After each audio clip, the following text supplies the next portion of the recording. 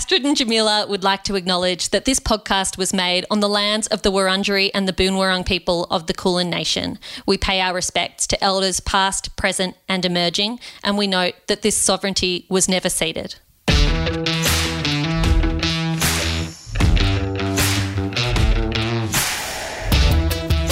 Hello and welcome to Anonymous Was a Woman. My name is Jamila Rizvi and I'm joined by my co-host Astrid Edwards.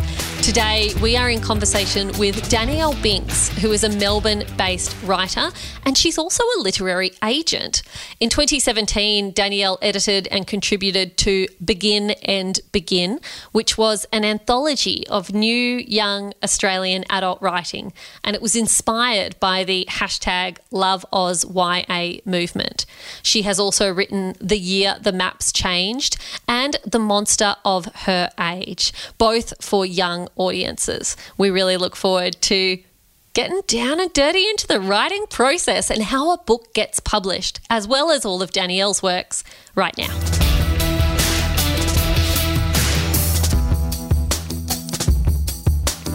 Danielle Binks, welcome to Anonymous Was a Woman. We are so thrilled to have you with us. Today's episode is about innovation. And one thing all writers have had to do in the last 18 months or so is to be innovative about how and when they write and also how they promote what they've written. How's the pandemic impacted you so far? You're catching me on the second day of CBCA Book Week, which has entirely moved to virtual. So it's been me trying to corral, like some sessions have been 200 kids on Zoom and I'm talking at them and I can see that there's chairs spinning, there's somebody who's got their bunny rabbit on the Zoom. Kids are really, it's tough for them doing virtual learning again, and Book Week is meant to be the fun part of being a kid. It's meant to be the week where you get to go a little bit silly and just talk about stories and imagination and dress up and have Book Week parade. And this is very different, but we're trying and it's going really well. And I love the sessions where I get to do workshops with the kids, where I give them writing prompts, where I break down stories for them and get them thinking about how do you actually put a story together? What are the building blocks of story? Why do we tell stories? What is the purpose of stories? What do you need to make a story a story? And then I get to have like a random word generator and pull out some words and say, cool, now go off and write or draw me a word. You know, I get to say, hey, how would you draw the word empty? What would you draw for the word empty? And then I love the kids that show me a blank page and think that that's really smart, because it kind of is. Like, kudos to you. Well done. But no, so it's second week of CBCA Book Week, a wonderful, beautiful Australian pastime that has once again, as it did last year, had to change and amalgamate and get a little bit innovative. But we're going through it. We're doing it. We're trying our best that we can. I see parents and teachers and librarians and guardians doing everything they can to engage kids in their at-home learning, and they're doing a brilliant job, even though I know we're all over it. They're just amazing to me. It's incredible. I do not have any children. I am just zooming in as the talking head fun lady that's coming in for Book Week to give them a break from their screen time and get them to do, you know, if I see heads down writing, I'm really happy. Because that's a kid that's not just staring at a blank screen, they're actually going into their own heads a little bit and then trying to communicate an idea on their head onto the page. And that just delights me. And I love it when I give them the drawing words assignment and they get their pieces of paper and they hold it up to the screen. And I try and see, hey, you drew an actual sandwich for the word sandwich. You drew a pointy hat and sand dunes for sandwich. That's amazing. That's a great way to interpret that word. So that really thrills and delights me.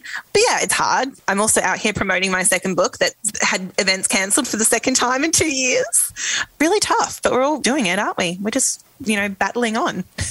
We are all doing it, but I have to say I am glad I don't have to live with the pressure of being the funny person zooming in and being expected to keep 200 kids on Zoom occupied. So well done for even trying.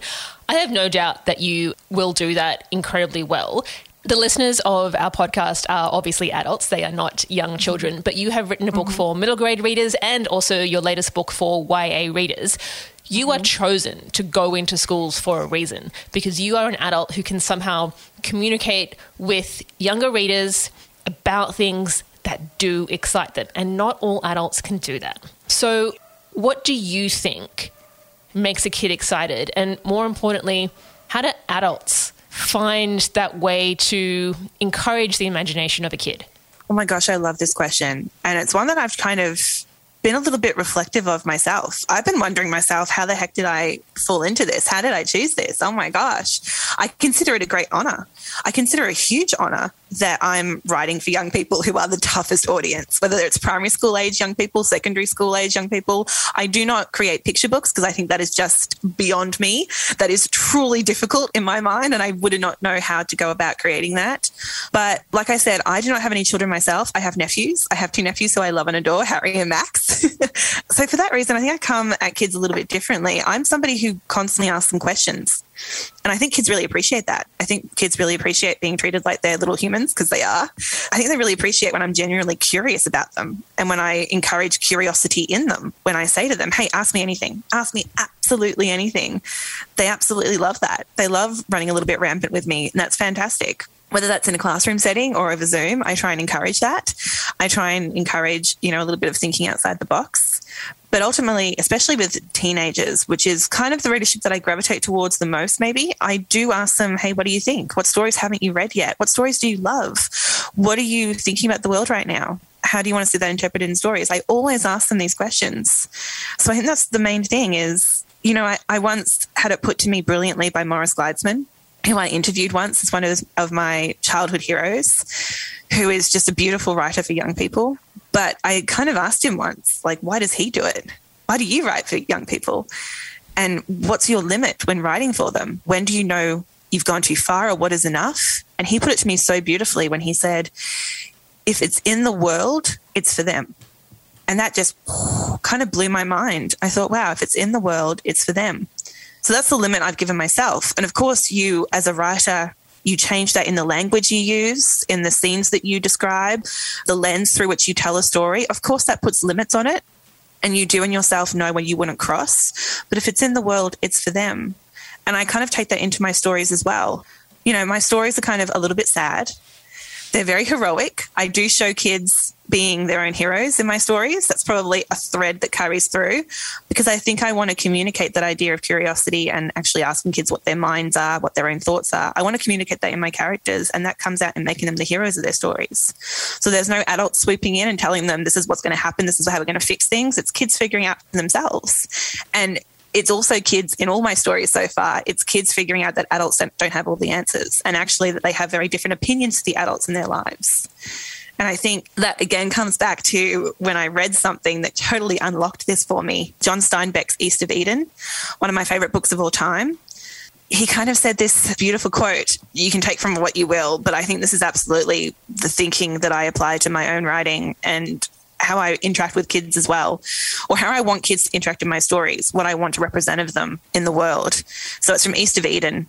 When a child first catches adults out, when it first walks into his grave little head, that adults do not have all divine intelligence, that their judgments are not always wise, their thinking true, their sentences just, his world falls into panic desolation.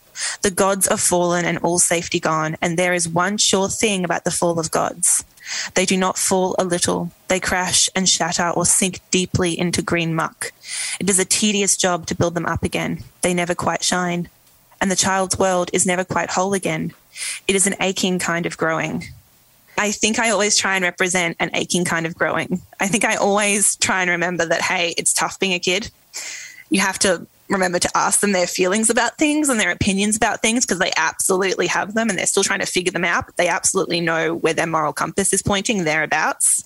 So I take from John Steinbeck, and I also take from Morris Gleitzman when he said, if it's in the world, it's for them. But Morris Gleitzman also acknowledged that young people are often treated smaller because they're physically smaller. People assume that their interior worlds and their thoughts are smaller too, just because they're little. And that's not at all accurate. That's not at all accurate. And it's really quite rude to treat kids that way, that just because they're physically smaller, that their thoughts, their feelings, their emotions are smaller too. That's not at all the case. So that's how I tackle kids. That's how I tackle kids as an auntie. That's how I tackle my auntie pride. That's how I tackle kids that I write for. When I meet kids, I treat them all like their worlds are as big as they totally, absolutely are. And I think that probably comes down to a respect.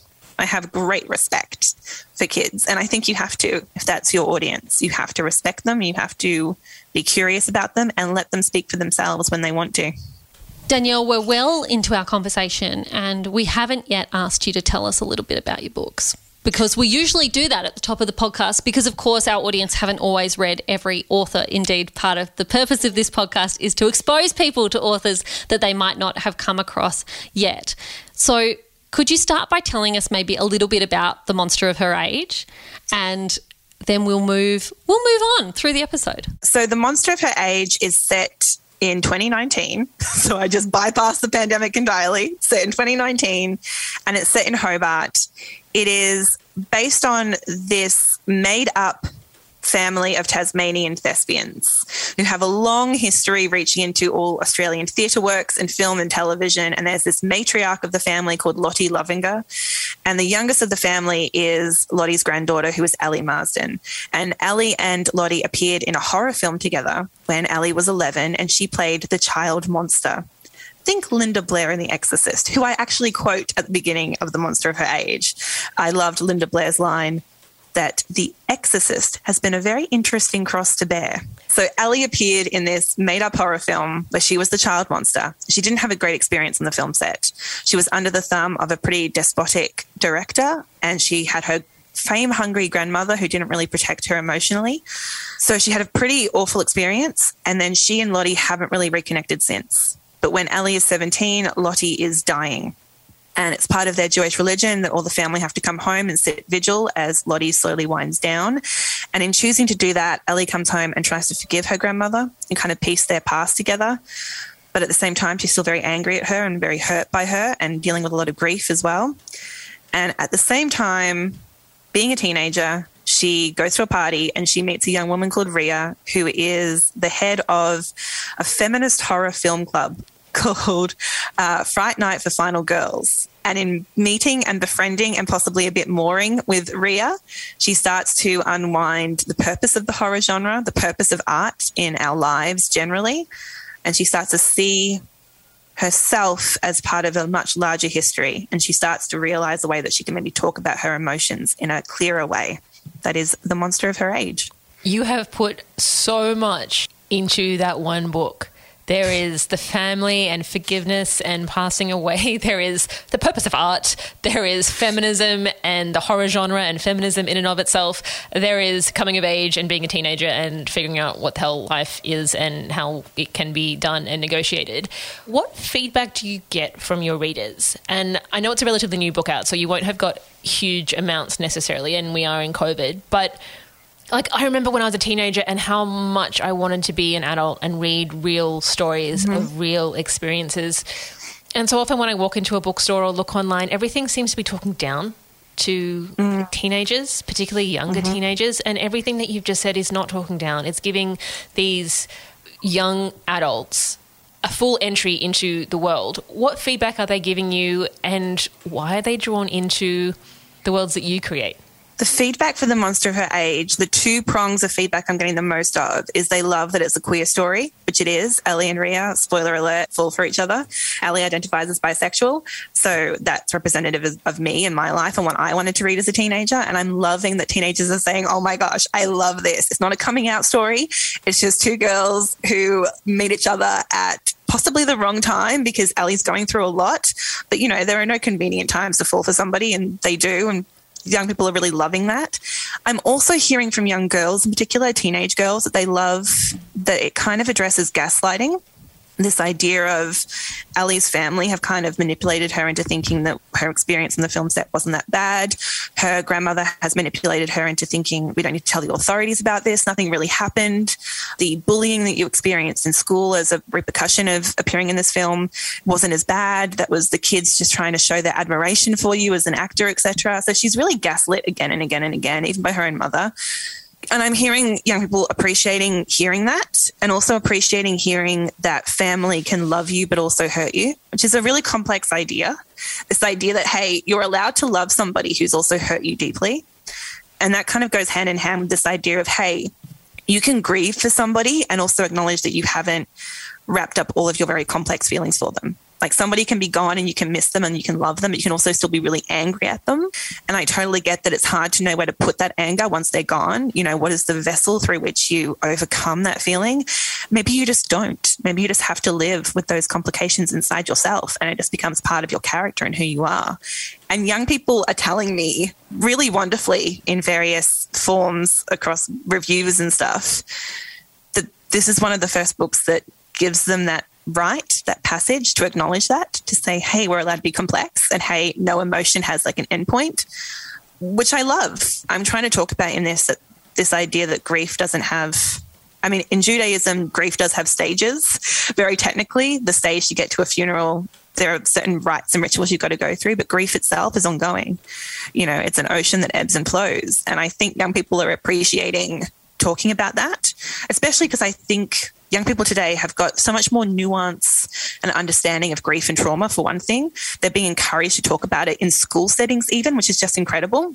But especially after these last 2 years, they're starting to acknowledge that grief is ongoing and that grief has many facets to it. And it does. It ebbs and flows. And that is more pronounced than ever in lockdown. You have good days and bad days. You have days where you think, oh, I'm doing this. It's okay. I'm totally doing this. And then you have days where you watch the Qantas ad 5 times in a row and you just weep. And you think, wow, what triggered that? You kind of have to side-eye yourself and say, could it possibly be the global pandemic? Maybe that is why.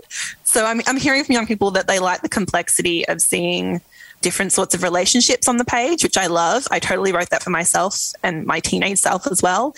And they're just liking the complexity of emotion and especially of trauma, which comes in many forms and can be instigated by many people in your life. I was about to say I was reading some other interviews and things you've written, Danielle, but really I was stalking you before this conversation, stalking with the best of intentions. And I understand that grief played a really enormous role in your life when you were editing this book. Yeah. I am very conscious as an author who sometimes writes about trauma that just because you've talked about something one day doesn't mean you want to talk about it today. But have your personal circumstances impacted the writing, particularly during that editing phase? Oh, yeah. And I'm good talking about it because I realize that I put a lot of it onto the page, and now having to talk about it, it's having to re-assimilate it in a different way. It's trying to figure out how it fits within me now in a different amalgamation with more time passing as well, which I think is really important. But basically, I started writing this story, The Monster of Her Age, in December 2019, went to Hobart, went on a research trip, had a great time, wrote this story about a dying grandmother thinking, this is so different from my life. I'm not from a famous family. I don't even live in Hobart. This is a very different story from what my first story was, which the year the maps changed was kind of, I took a lot from my own family life, was set where I grew up, etc.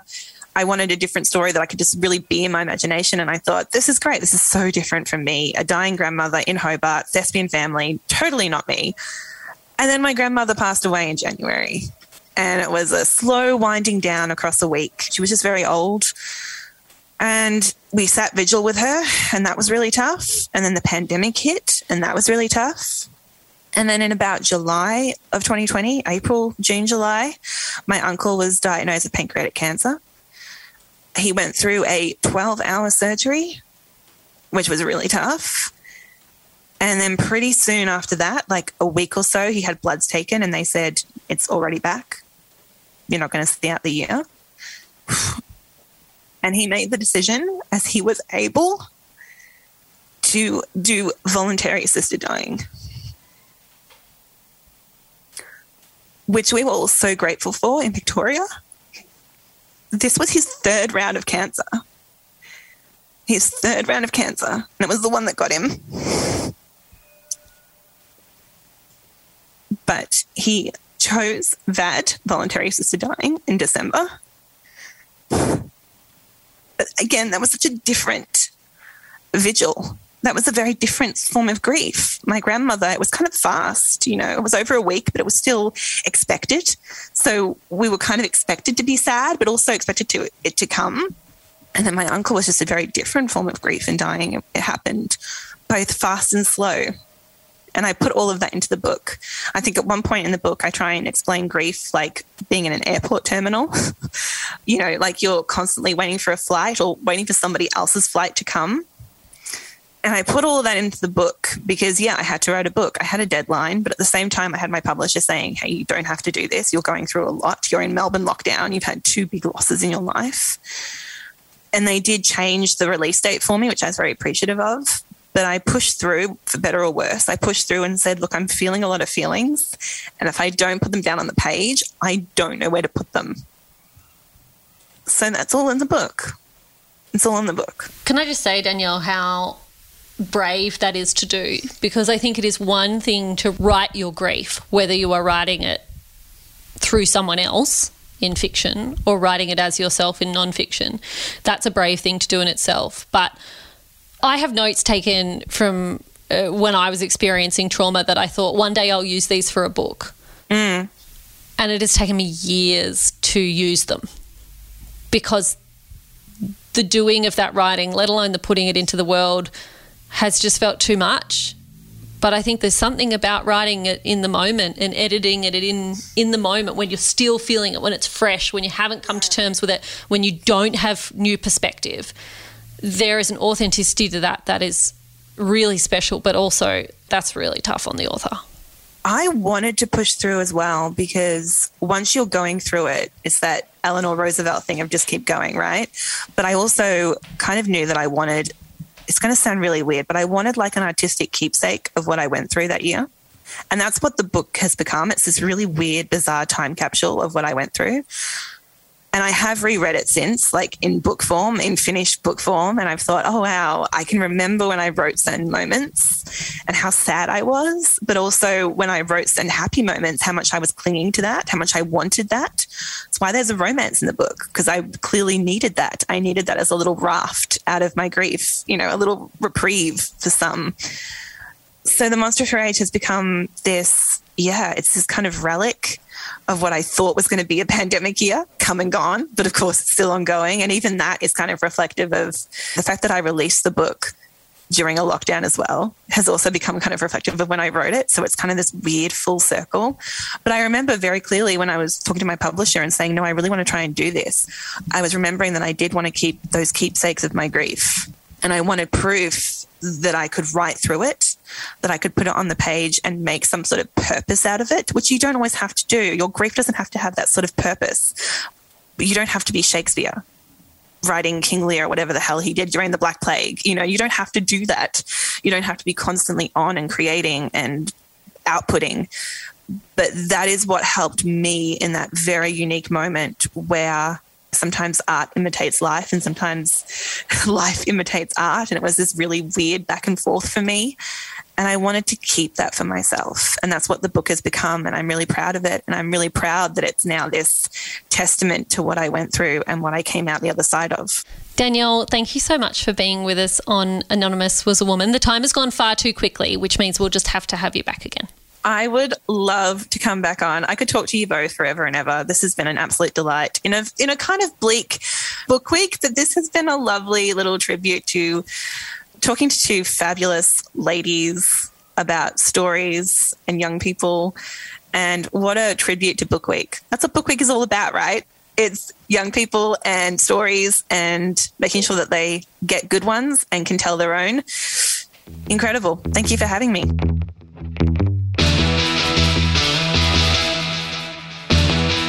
That's all we've got time for on Anonymous Was a Woman today. Thank you so much for joining us. We really do appreciate your attention and your ears. To make sure that you don't miss the next episode of Anonymous Was a Woman, please follow us wherever you get your podcasts. When you're there, you might want to leave a rating and a very kind review. Astrid and I read all of them, so please do that.